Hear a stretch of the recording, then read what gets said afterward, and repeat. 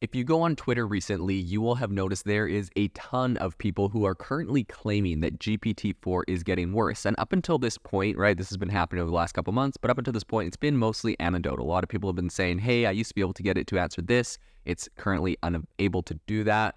But now we are actually getting some research that may give a little bit more concrete evidence to this phenomenon. So today on the podcast, we're going to be diving into if ChatGPT and GPT-4 are actually indeed getting worse, if this is just a figment of people's imagination. Is this just the fact that, we're starting to expect, and set higher bars for these AI models as it becomes less of a wow factor? So we're going to be diving into all of that. Without further ado, let's get into it.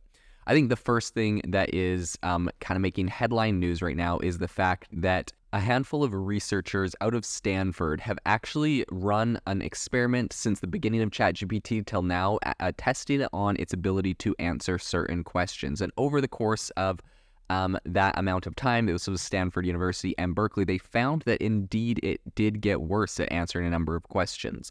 So essentially what happens is they showcased in the ARXIV preprint archive, and they suggested that GPT and its predecessor, which is GPT 3.5, are actually evolving backwards. So GPT-4's once really reliable ability to deal with complex mathematical queries, really reliable. It used to be terrible, then they fixed it to be a little bit better. But even that has been on a downward slope. So it's now managing to correctly solve about 2.4% of questions about prime numbers. It's some like prime number math questions, and it can get it right about 2.4% of the time.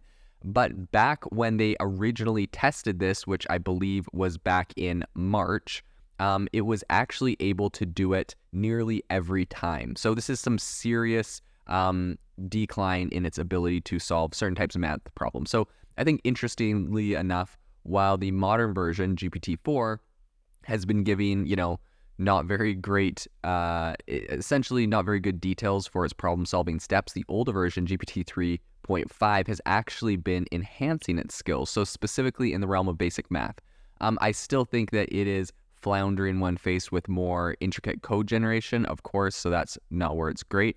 But the online tech communities have seemed to be, debating this for quite a while on whether ChatGPT's, performance is indeed declining. So in the case of AI getting worse, people are asking, is this the AI getting worse or the users becoming more, discerning about its limitations? So some have even suggested that this perception might have contributed to the drop in engagement that we have. ChatGPT announced that from last month to this month, they did see a slight decline in engagement and usage of their tool. So a first for the application. That was the first time that this happened for the application since it was launched earlier. So GPT-4's most recent iteration seems to be really grappling with spatial reasoning and coding-related queries. So for instance, researchers put it through its paces with coding problems for LeetCode, an online learning platform for coding.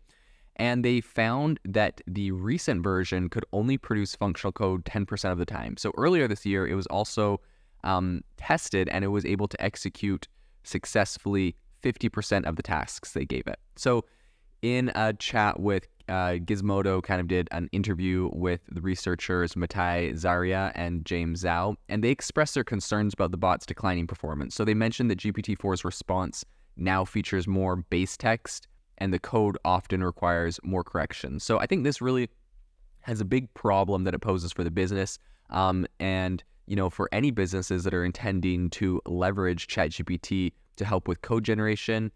It's also kind of an underlying issue that is associated with depending on a proprietary AI whose functioning remains largely unscrutable, right? Like, this is not very transparent how ChatGPT works. We can't see the code. It's not open source, in contrast to projects like Llama 2 out of Facebook, which they have announced they're going to be open sourcing and offering for free. And so I think this is something that this kind of has a bigger issue, which is the fact that if you go and get an API to an AI model because you test it and it can accurately, do what you need it to do, and all of a sudden this thing gets worse and worse over time, this is a big problem for any developers and any organizations that have embedded GPT-4 into their business, right? Like, I personally have software where we are using the API to GPT-4 and we're getting into all sorts of really cool stuff. But if GPT-4 is getting worse and worse, all of a sudden my customers are going to be getting worse and worse outputs.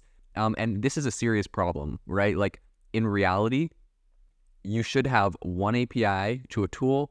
It should work. You should not be able to live update that tool. You should be able to make a new version, right? And I think a lot of this kind of happened when, OpenAI said, we're not going to be working on GPT-5. We're just going to work on fine-tuning GPT-4 and making it better and better and kind of refining that. But I think the issue is when you refine something that is live, if it's, you make some sort of small tweaks and inevitably it starts negatively impacting the overall thing. I think a lot of this might be the fact that they're trying to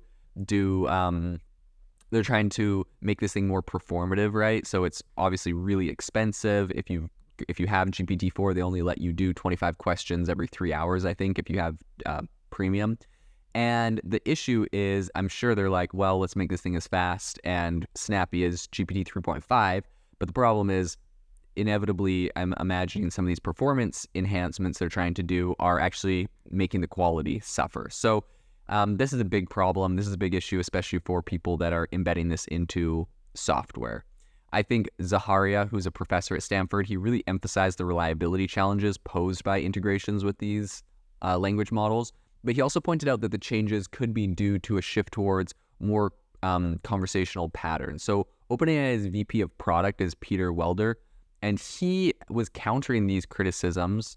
And he said that ChatGPT is not dumber, but that its users are getting more aware of its limitations. So, you have this kind of, the researchers doing this are saying it's getting worse. OpenAI is saying, no, you guys are just becoming more aware of what it is unable to do. But I think, from the perspective of the researchers, they did the same benchmarks and the same tests over a course of months, and the tool performed worse. So I think that's, a pretty smoking gun in this case.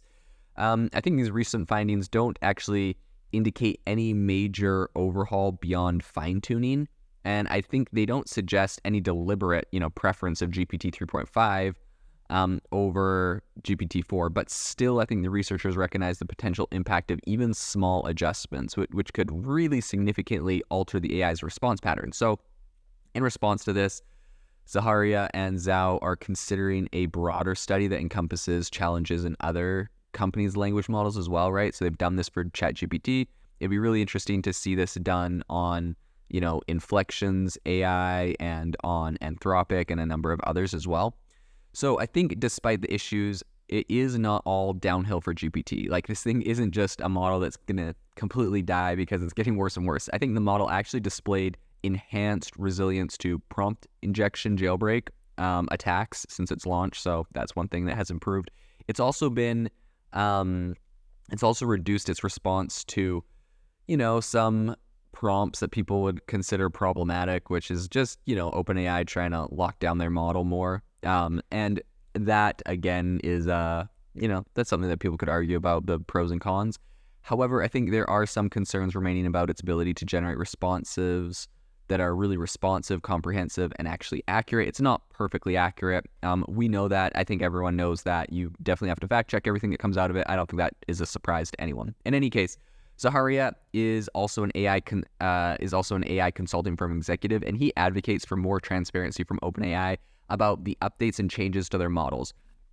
I think this is an absolutely must necessity, right? Like, if you are supplying this to customers who are embedding this into their products and you're making tweaks and changes live, you absolutely have to tell people what's going on. They need to be aware that they need to test this, right?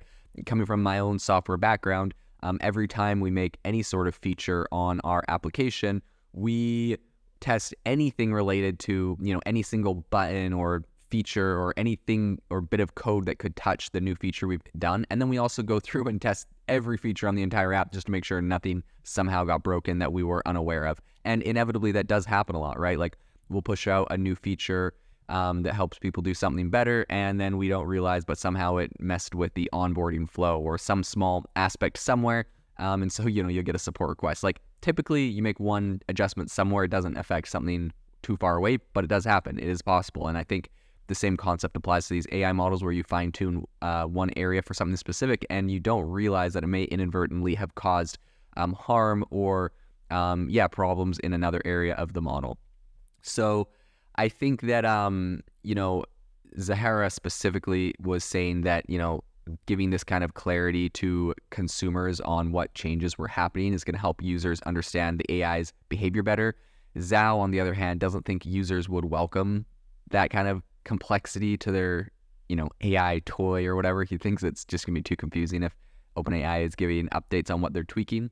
But in any case, regardless of their opinions, given the increasingly heated discussion surrounding AI regulation and potential harms, I think it would be wise for OpenAI to offer some insights into its workings to help, its user base understand why their AI might be changing or doing things different. I think it's going to make a big impact, especially for businesses. I honestly think that's kind of a must so that we know what to test and if we need to make any tweaks. So this will definitely be something interesting to follow in the future.